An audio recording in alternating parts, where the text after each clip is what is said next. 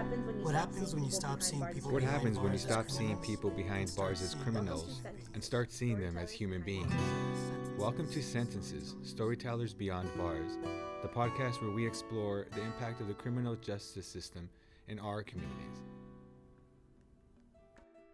All right.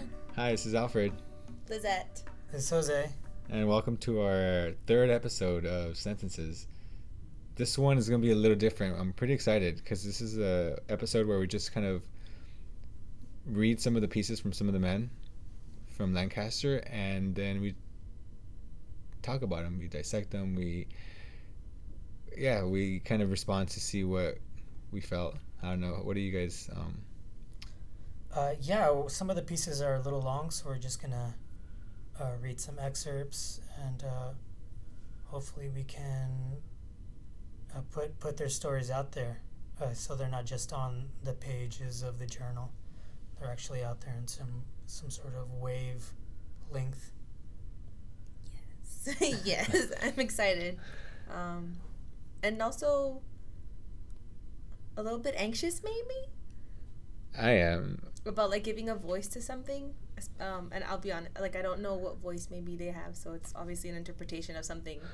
Oh, you haven't met any of the guys yet? I haven't met anybody, so I'm a little bit anxious, but I'm looking forward to it. That's crazy. Yeah, you're right. Neither has Jose, I think. No, I've never met any of them. It's kind of like talking about a celebrity, and then, we have this like idea of what they're like, and we've read their work, and we know their story, but we've never met them. Mm-hmm. And then that was my experience. Kind of the first time I met him, I was like, "Oh my God, you're so and so." But we should probably check in first to see how we're doing, or I guess check in for this week. If you I'm ready for spring break. Jose's rolling his eyes. Same here, yeah. Hey, at least you guys get a spring break. I'm still here all week. Well, yes. I have a day job, so I mean, True. as far as the break goes, but at least I don't have to worry about crazy readings. Yeah. Oh, you do? You just on your own time. Yeah, we get to read our own books, Finally. which I've ordered a couple, and they're pretty short, so hopefully I can get through them in this week. So, And we got some pretty good responses from the second episode that we don't have to go into it. I can tell you this out. No, but we got some good responses. I think it's great to hear people critically engage with what we're putting out there.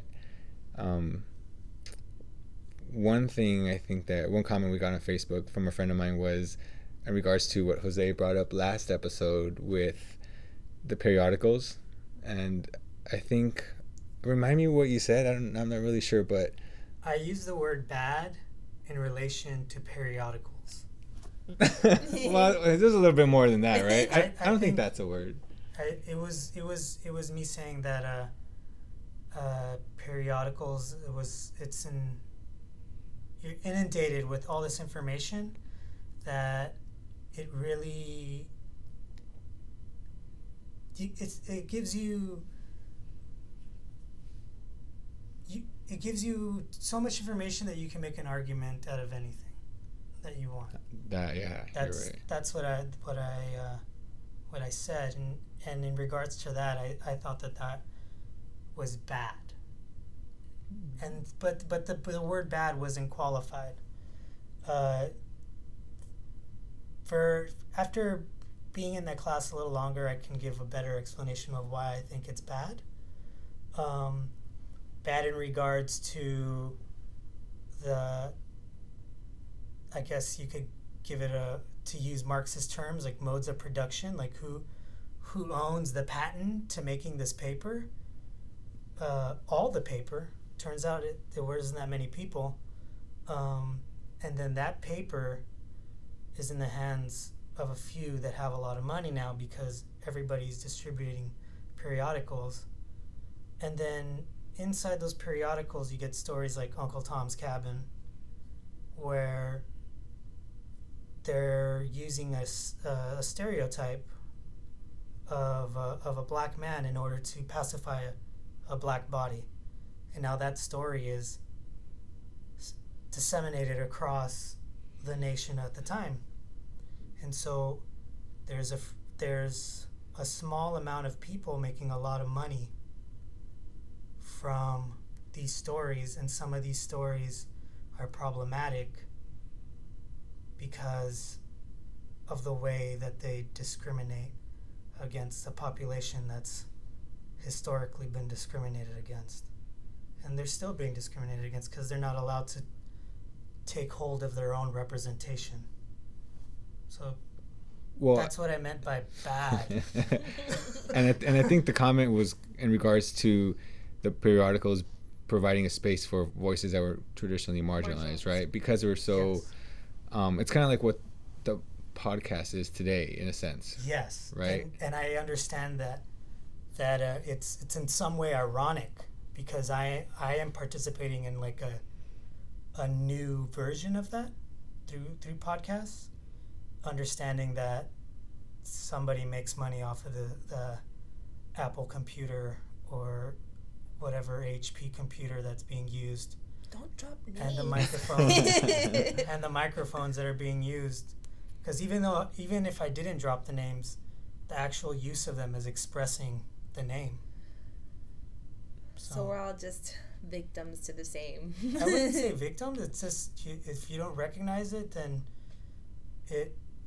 you can easily gloss over these things and not realize that there's a problem with it. Yeah, I think that's the danger too, right? Yeah. Because it's easy to kind of say, like, podcasting opens up a space for voices that wouldn't otherwise in stories, right? And at the same time, it's kind of like the periodical, where it could seem like overwhelming because there's so much content out there that you're like, how do I make sense of all this? So then I do people participate? And I don't really remember too much about the periodical culture. So when my friend was commenting on how they provided spaces for marginalized voices and women, to enter the public publishing world, how did that happen, and how is that different from like major publishing practices at the time? I think, and I have trouble talking about this because when I talk about it, it becomes ironic, because I am part of the institutions that study these things and kind of benefit from what these periodicals have done, which is create voices for, let's say, for women. Right. For equal Let's be rights. clear, a very specific type of women, especially at the time. Right. It was white women, middle class at the very least. So that's contextualized there. Yes. The periodicals that we're studying now. So there's a difference in that sense between who has access to podcasting versus who has access to the publishing periodical. It's who has access to the audience, and who has access to the audience has a lot to do with the publishers and the printers. Because if they don't like what you're saying, they're not going to print your stuff. So let's say a magazine like, which is a Spanish magazine, let's say that's not going to get that much circulation in the United States of America, because they're going to think that there's no audience for it when there's so many people here that speak Spanish. Or maybe they'll only allow a telenovela magazine, when you could easily be getting a magazine from, let's say, La Casa de Cultura from Cuba, something like that, that's problematic in its own right, but that's being blocked. And so my thing is, there's a political element to it that shouldn't be glossed over. Right. There's a sort of cost to these voices gaining access, right? I think that's what it is for me. Like the struggle that I'm having with the class. That we don't gloss over it, but we don't really delve into the political aspects of that. So yeah, we're reading Uncle Tom's Cabin, and yes, this is important because it's a white woman who's a woman who's like finally, she's being published and her work is being circulated and people are reading it and it's gaining this sort of mass readership, and it's serialized through, what is it, 43 issues? So she's doing that, but she's also almost appropriating, right, the story of a black man to tell her story, to sort of moralize these concepts of what it is. She's capitalizing on the black body in another way. Thank you, Alfred. Yes. She's capitalizing on it in order to promote Christian values, which is what she believes in, which was something that was, I guess, prominent in the United States at the time. You can say that about anything, right? Like anything that gets published, any magazine has its own sort of, what is it, like statement of purpose or whatever it is that they're doing. So they're going to be selective about what's being published and who gets to be on it and what voices are going to be heard. And I think that's a problem, right? Like you have to compartmentalize your identity to forward some sort of argument or to promote or to help further some sort of struggle. And so the problem I'm having is I'm hearing these arguments in class and I feel like I can't move forward with those arguments because you're not dealing with the stereotypes that the arguments are based on. Like you can't make arguments of sympathy if you think that black bodies are supposed to be passive. Because that's the only way you could sympathize with them is if they're not allowed to show anger for their own position. That's just troubling. And she does have a character, George Harris, who does express that anger, but it's manipulated in a way where he's expressing his anger in a patriotic way, which I think is a little strange. And maybe they were African American or black men at the time that did feel that way. But that's a whole other issue. That's a whole other issue. Right. But we don't know because we didn't get his voice. Yeah. And then the voices that we do get published, right, slave narratives, follow a very specific narrative arc, right? Yes. And there's a lot of, what do you call them? Not traits, characteristics, tropes, aspects, parts, whatever, to a narrative, slave narrative. But I think that could be said about any civil rights struggle in U.S. history where they're taken in steps, right? And those initial steps are definitely problematic in a bunch of different ways, but they kind of help set the foundation for something larger. And I think you're right. We should find a different way to move civil rights fights in a different way, right? Like we don't have to compartmentalize or take baby steps, essentially. Like I remember one of my friends was working with the immigrant rights group, but the person that they were using, and I just said it, and it's right. They were using this person as their spokesperson, but this person was a queer person of color, trans, undocumented, right? And so it's they're not doing one struggle at a time. This person's essentially embodying all these things that need to be brought to, people are fighting for justice, right? Are kind of embodying this one person. And the argument for that group that she was kind of the face of was, if they can accept this person, then they can essentially accept everything that she represents, which I don't think happened, right? And so we have one extreme where we take baby steps, and then we have another extreme where we have this everything all for one, and neither of them seem to be working. I don't know.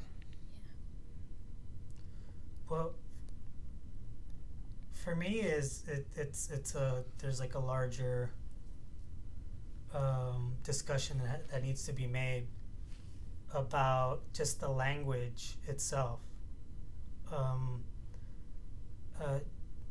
Of course, we're graduate students and we take a theory class and we're told about something like deconstruction, and there are these binaries and you can do this to dismantle binaries. But then we go back and we look at these binaries and we don't discuss them as artificial constructs and how they've like become anchored in history and how this artificialness grows.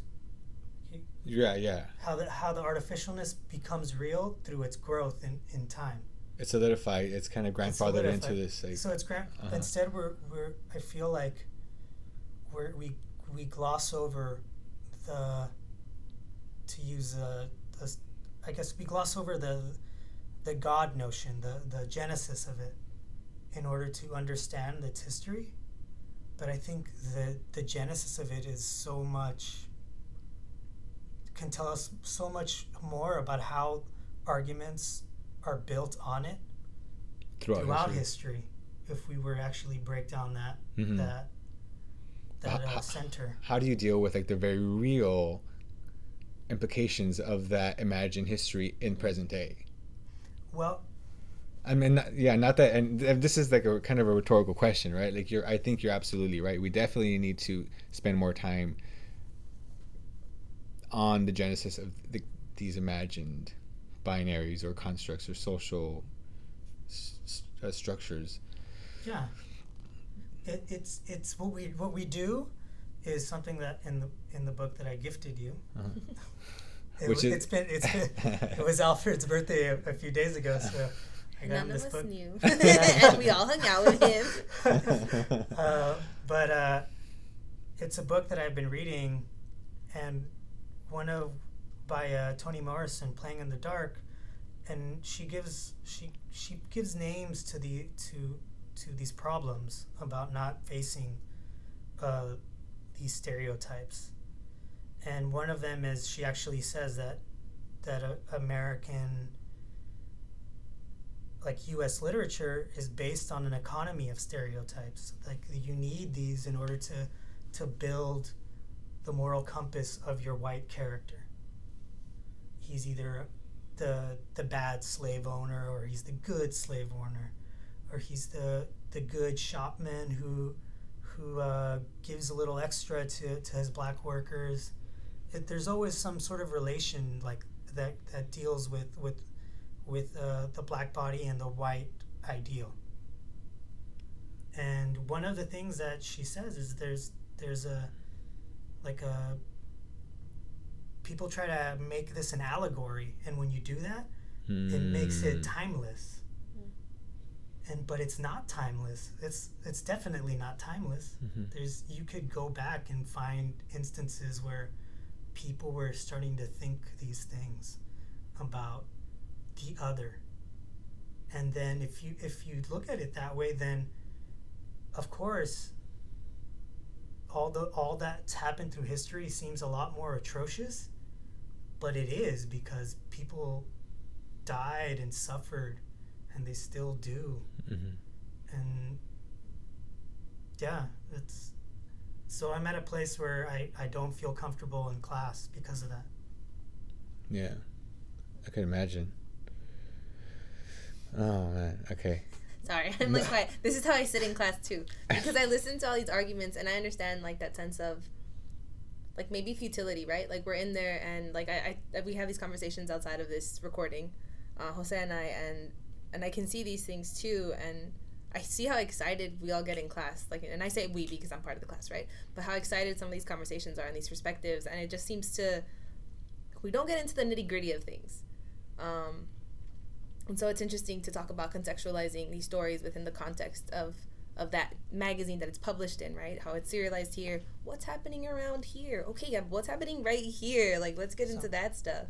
So the way I see it is, I feel like we're in this Marlowe situation where we're seeing like, oh my God, there's this beauty in the darkness and this and that. We're aestheticizing it without actually getting to the core of the nugget, like the actual the bodies that are not being represented.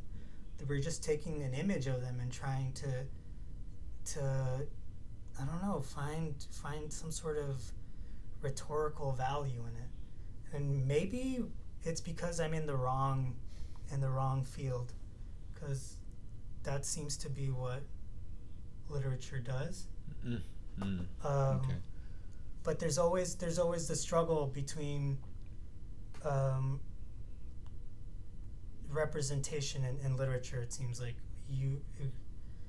like So, sorry, go on. no, go ahead. I was gonna say Marlowe, like Christopher Marlowe from the Heart of Darkness. Heart of Darkness. Like he's the liberal character in the book because he sees these black bodies as, I guess, he feels like he has a deeper understanding of them, and because of that, the other explorers that he's in the Congo with are seen in a negative light.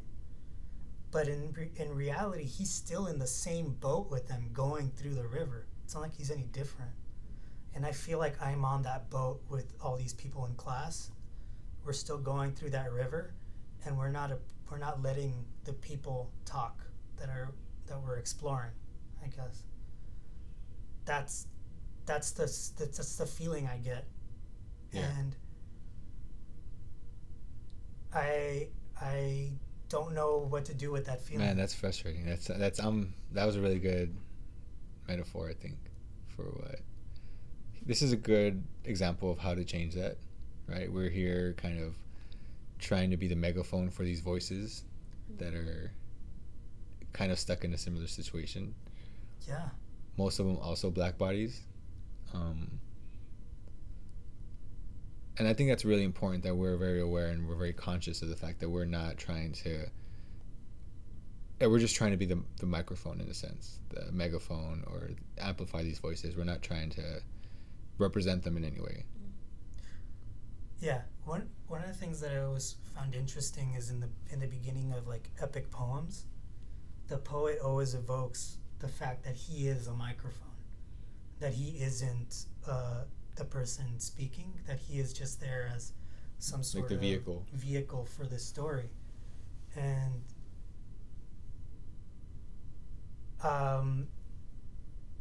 I hope that what we're doing here is like that. But of course, I am not going to be able to always judge that, because once things are out there, things are out there. Yeah. And then it becomes a different thing, and then hopefully someday somebody will Marlowe me and tell me that I'm an idiot for doing this thing, and that they can find a better way. But right now it seems like this is the way to do it. Well, that's part of it, right? Yeah. I feel like that's very important, that you go into this knowing that someone's going to eventually react to this and respond to this, and you're just kind of entering a conversation. You're not putting anything out there that's new. I'm just contributing to this existing conversation, hoping that someone's going to want to converse with me, right? Want to create a dialogue. Mm-hmm. Yeah, it's awesome, I think. And that's also painful, and it's also very emotionally and physically taxing to kind of enter a discussion that's fraught with all these race relations, identity politics, right? Because it's so much easier to not engage with that critically, right? To stay out of the real world and stay in like the literary world. Yes, very much so. Sorry, yeah. I've had these conversations with a few of my professors recently where I kind of asked that question, like, what does any of what we're doing in the classroom matter if we can't take it outside, right? Like, why study these pieces and just talk about their form and their aesthetic and the characters and the stereotypes and the tropes and the themes and the this and the that, when you're going to walk out of the classroom and, like, what do you do with that? Right. So like, that's the question that I keep asking, right? Like, how can we take this story that we aren't discussing through politics or the race or the nitty-gritty that I said earlier, right? And I don't think we can. Like, I feel like there has to be some sort of, or maybe I'm being harsh, but there has to be some sort of intersection between what we're reading and what is going on outside. Because times, as much as we've progressed and as much as things have changed, race is still a big issue, class is still a big issue, and we deal with all of that outside of the classroom. So why read this literature and just kind of let it go to waste in just aesthetic form and papers and scholarship and, like, what are we doing it for? Yeah. I forgot who quoted this or who coined this term, but it's like you start building up this mental garbage, right? Because you start collecting intellectual garbage. I don't know what the word is, right? But you start kind of collecting all this information from reading all these books. Because I have friends who like read a book a week and are like pretty vocal about like, you know, they read all these books. And so, you know, a couple of my friends who do that are like poets, and they kind of, and writers, and they kind of they use that content and manifest in their own writing, and it's great, right? Because they're also content creators in that sense, entering this larger discussion. But yeah, I think it's really kind of pretentious and annoying for someone to be like, I read all these books and I do all this stuff, and yet they're not engaging with like the real problems in the world in any way. It just seems kind of, the older I get, the more of a problem I have with that, you know. And that's why one of the reasons why it pushed me to kind of get involved with Words Uncaged and get involved in a way that I can engage with what I'm learning, with what bugs me in class, in a way that's going to create some sort of real change, although small. But even if it like affects one or two people that I work with, or even if this podcast only reaches like one person or two people, right? Like that's one or two more people than before I even entered this discussion. Mm-hmm. So yeah. Yeah, I mean, I think that's Words Uncaged is like a hybrid of I guess making that leap, taking those things that literature we see in literature and letting them impact the community around us instead of keeping them in the classroom. And that's why I even though I feel like there is that problem of representation, because these men are not allowed, men and women are not allowed to voice themselves. Like, we can't have them here. Maybe someday we'll have some of them participate in the podcast. But for now, what we can do is we can read their writing, or maybe play their music if we, I know there's some of them are musicians, so if we can be that vehicle, then I think that's great, because it's taking that frustration that we share in class, and breaking out of the class and taking those things that we feel, and I'm sure others feel, and showing that there is a different way to do it. It doesn't have to stay in that like frustration bubble.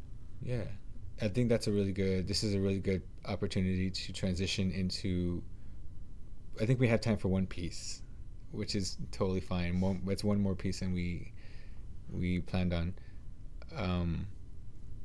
But I also want to kind of remind people that we will have men and women who were formerly incarcerated come in and tell their own stories. So even though they're not incarcerated anymore, it's they themselves telling their own story, which is why I think it's really important for us to provide this space. You know, not just a written word through the journal. But yeah, go ahead, Lizette. I think Lizette has a piece that she'd like to share. Yeah. So this piece is called, we got an influx of submissions for the journal, and there's some stuff that, this is one of the pieces that came across my way. It's called To Imagine Angels, and it's written by John Purugganan. I'm really hoping I pronounced that right, and if I don't, I'm really sorry. Please, somebody correct me if you can. But yeah, so. And then where is this from?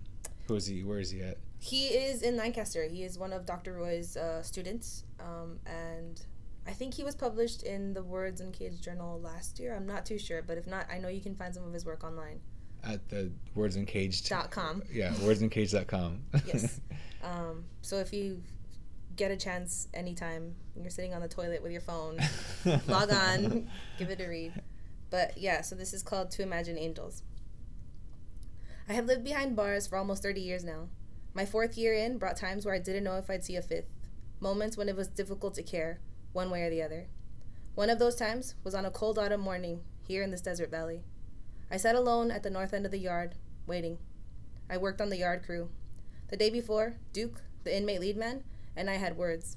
A petty dispute over a waterspout turnkey, of which he was in charge, and which I used every day to complete my assigned tasks. The details of our moronic exchange are not worth repeating. Suffice it to say, agitated Syrians went unchecked as I waited Duke and the water key the following morning. The fact that he was late had me nursing fresh frustration with mounting anger from the previous day. Years before, in the county jail, as the cocaine left my system, the savagery of my crime began sinking in. I'd killed a man, and the horrific reality of my atrocious actions went far beyond committing the ultimate criminal act. I caused immeasurable pain and sorrow in the lives of everyone who loved the man whose life I took. Together with that is what my unforgivable crime did to my own loved ones, especially to my children. It crushed them. I broke their hearts. As it is often the case when a man realizes how far he has fallen, I long to distance myself from that person who brought such devastation, who caused so much grief. I knew I could never make up for what I did. Still, I vowed to live the rest of my days endeavoring to make amends, to become a better person, to restore my humanity. Of course, these thoughts were far from me as I waited for Duke that morning. My ego and self-righteous indignation fueled the thoughts of vengeance. I ignored my inner voice, telling me there had to be a better way of handling this. I'd resigned to give this guy what he'd been asking for all week. No sooner had my inner voice faded to a whispered sign that I heard another voice. And it wasn't in my head. It came directly from above me. The chirping of a bird, perched high up on the razor wire that topped the cinder block wall, was a parakeet, the same type I used to see at the pet shop when I was a child. With its egg yolk yellow feathered breast and vibrant aquamarine shaded wings, achingly incongruent with this dreary massive prison construct, it was like being visited by a tiny miracle. "Hey, you," I said, and it chirped as if in response. I asked if it was here to see me, and the bird instantly chirped again. A measured, harmonious recital, as if it was trying to tell me something. I told it I'd been having a bad week, and expressed my gratitude for its coming my way. This earned another lengthy melodic response. You could easily mark it off as the imaginings of a lonely man condemned to life without the possibility of parole, but I'll be damned if the tone of that pretty bird's tweets didn't sound cheerful. The solid metal gate that fronted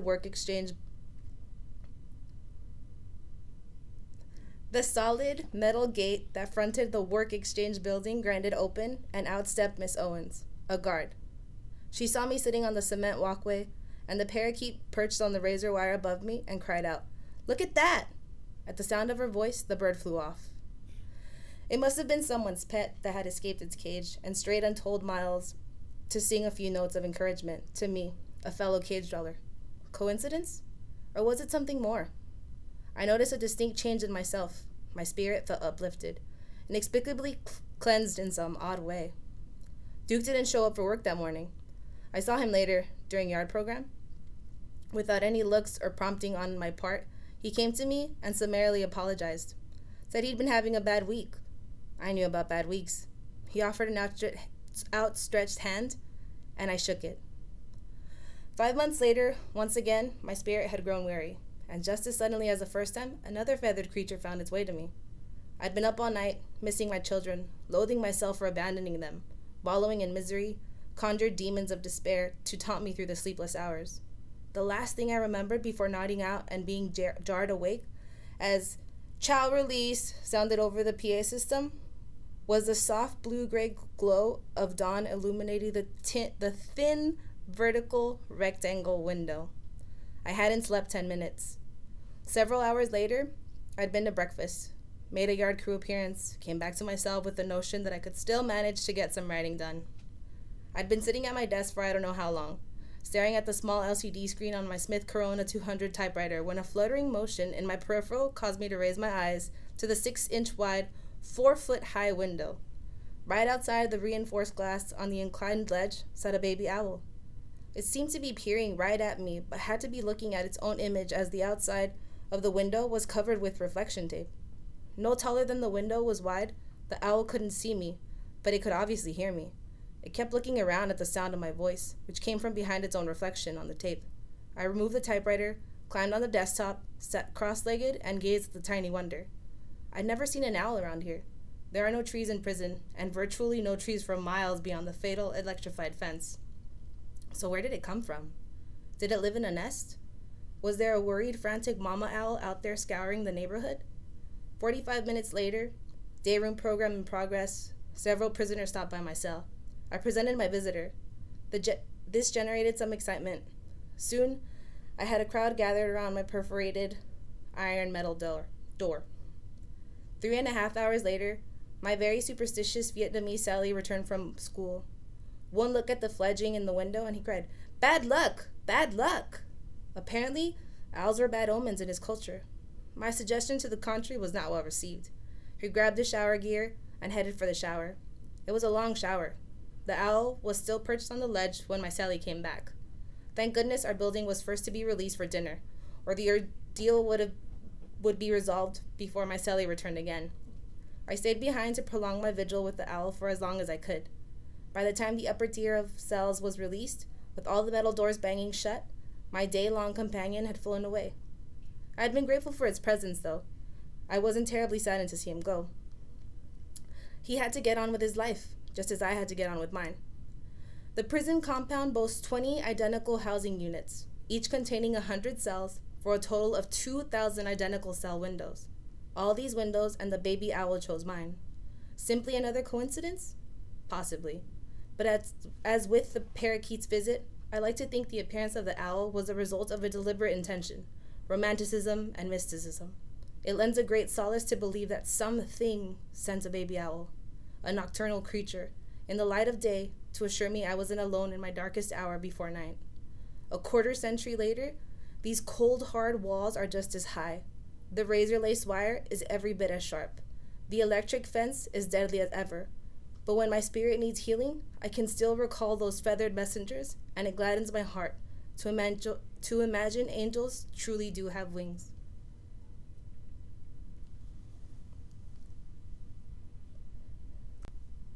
That's the end of the piece.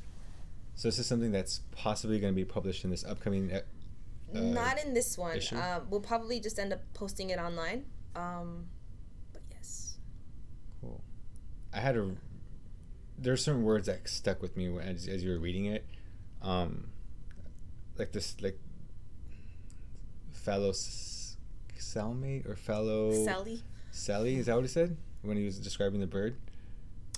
Oh, no. He used a very specific term. Let me see if I can find it. I think it's really powerful how when he resigned himself to like the bird, to nature, that is when he felt most at peace, right? Even though he was stuck in this very sterile environment. And some of the language he uses is super powerful to describe like the cement, the death, the fatal electric fence, he says, I think. Yeah. When he describes the prison, it's a very like empirical, like he gives measurements. Oh, you're right. How things are like, I guess, constructed. How it's very constructed, as opposed to these delicate animals that come to visit him. And I just kept thinking about how everything was so encaged, right? Like the windows are like squares almost, and then the cells are like boxes, and just this sort of, it just keeps building on to contrast sort of what you said, like that notion of the outside world where the birds are visiting, and then where he is inside. And I think that like you're saying, the very calculated, the very meticulous measurements that he uses to describe the prison helps to like forward this argument that like the fluidity of outside of nature is really kind of like, I don't know what I'm trying to say. Let me backtrack. So I think there's like he sees the possibilities that he's not allowed to experience when he sees these birds fly in, and like these entities, these angels, are allowed to be ephemeral. They're part of nature, whereas he is very much enclosed in an artificial construct. But he identifies with these like angels, right? Because he knows that he is not artificial. He is also of flesh, like these animals, perhaps. And go ahead. No. And I appreciate so much that he acknowledges that anybody in the audience can be dismissive of it, right? Like, it could just be a bird. It could just be this. The guard. But, yes. Like a parakeet, right? And he's like, he gives them such vivid characteristics, and he says, no. like, this is what an angel looks like. So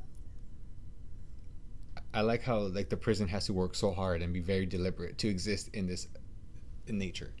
Yes. Right? Like, they need to be so calculated. It needs to be so rigid, and it needs to kind of reassert itself every day. Whereas kind of like the interaction with nature is almost accidental because it's so natural, because it's so, like, that's what's natural, not this prison. Right. And I think that's what I get out of this piece is, like, there's nothing natural about prison, or prisoners, or guards, right? All they do is spook, like, this nature, you know, like the guard did, right? She said, hey, look at that, and bam, you know?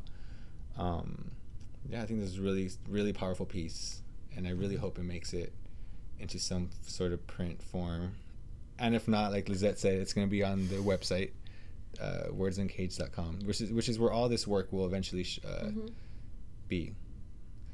And I like, you know, one more thing that before we end the podcast, I really like the fact that we're talking about discussing these texts, you know, like we would discuss any other quote unquote canonical text, you know, right? Helping legitimize these stories that these men or women have to share. Yes. I think because these rhetorical moves that he made are very much rooted in his experience. It's not like they just live on the page. That's it's just something to bring it back to the sterility of the classroom, where we think these rhetorical moves are stuck on the page, or they're very much rooted in an experience of something. And yeah, if we allow people to speak for themselves, then the rhetoric gives a little more than just something sterile. Mm-hmm.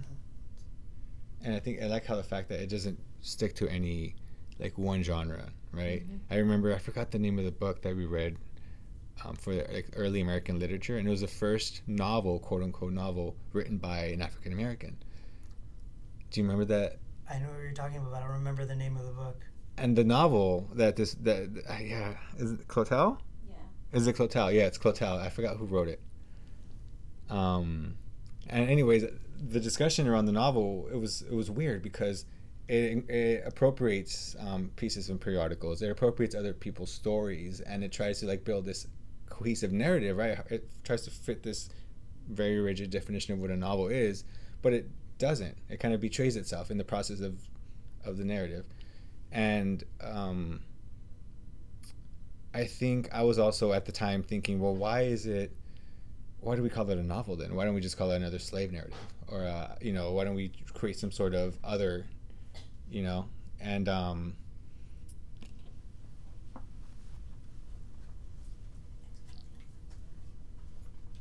Clotel by William Wells Brown. And I think that I was still stuck in this idea of what a novel should be, and that, you know, it was an insult to this book to not count it amongst, like, the great novels, right, or to count it as a novel, right? And treat it as such. And I think I realized that soon after that discussion. And that's the thing, right? It's never too late to admit that you're probably not, like, the way you're thinking is probably not right or wrong, or, like, it's probably not the best. Sign of growth, right? Right. Like, that's all it is. It's really hard to do, but it's never too late to be like, oh shit, I'm wrong, and then retrace. Like, how do I? Yeah, and that's what happened to me in that class, because that was a book that I was like, it's not a novel. It's definitely, because I had a very, you know, English major. Like, this is what it is, not that. You know, he uses the word I. But this is exactly what I like about the pieces that we'll be reading in the future episodes. Yeah. We kind of expand that idea of what deserves to be analyzed critically and discussed in certain circles or whatnot.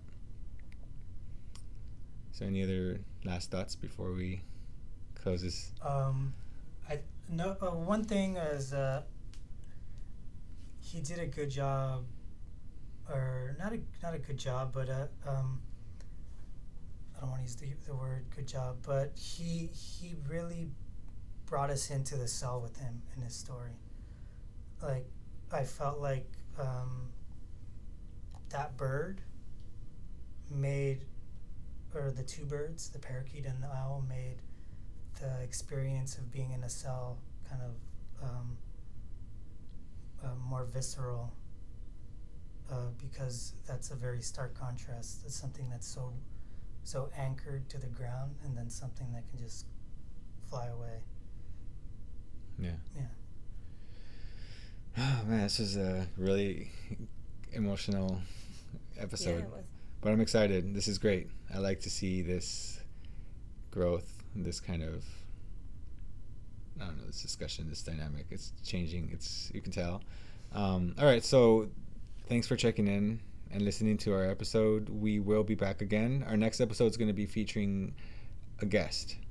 And so that's the format from now on. It's going to be one episode where we kind of just break down a topic, or we kind of just check in and then we read a piece and we talk about the piece. And then another episode is going to be where we kind of just interview somebody who's either been in prison, who's working with people who are incarcerated, or providing some sort of resource for reentry. And that's how we'll build our archive of resources. So yeah, thanks again. And again, I can't even remember. What do you always say? Check our Facebook. Make sure to check us out on Facebook. Wait, we're not on Facebook. No, we're not on Facebook. Check us out on Instagram. Our handle is Sentences Podcast. Find us on SoundCloud. Listen to us on iTunes. Give us good reviews. Tell your friends. Tell your mom. Tell your cousin. Tell your sister. Yeah, your tias, your tios, everybody. Listen once, listen twice. Yes, and if you have any questions or any comments to any of the episode, anything you hear, we appreciate all the Facebook comments, but we also maybe want to encourage you to use our email. That way we have an archive of these questions, and we might have some sort of Q&A or listener letter episode at the end at some point. So that email is sentencespodcast@gmail.com. So yeah, thanks for listening, and we'll see you next time. All right. Bye. Bye.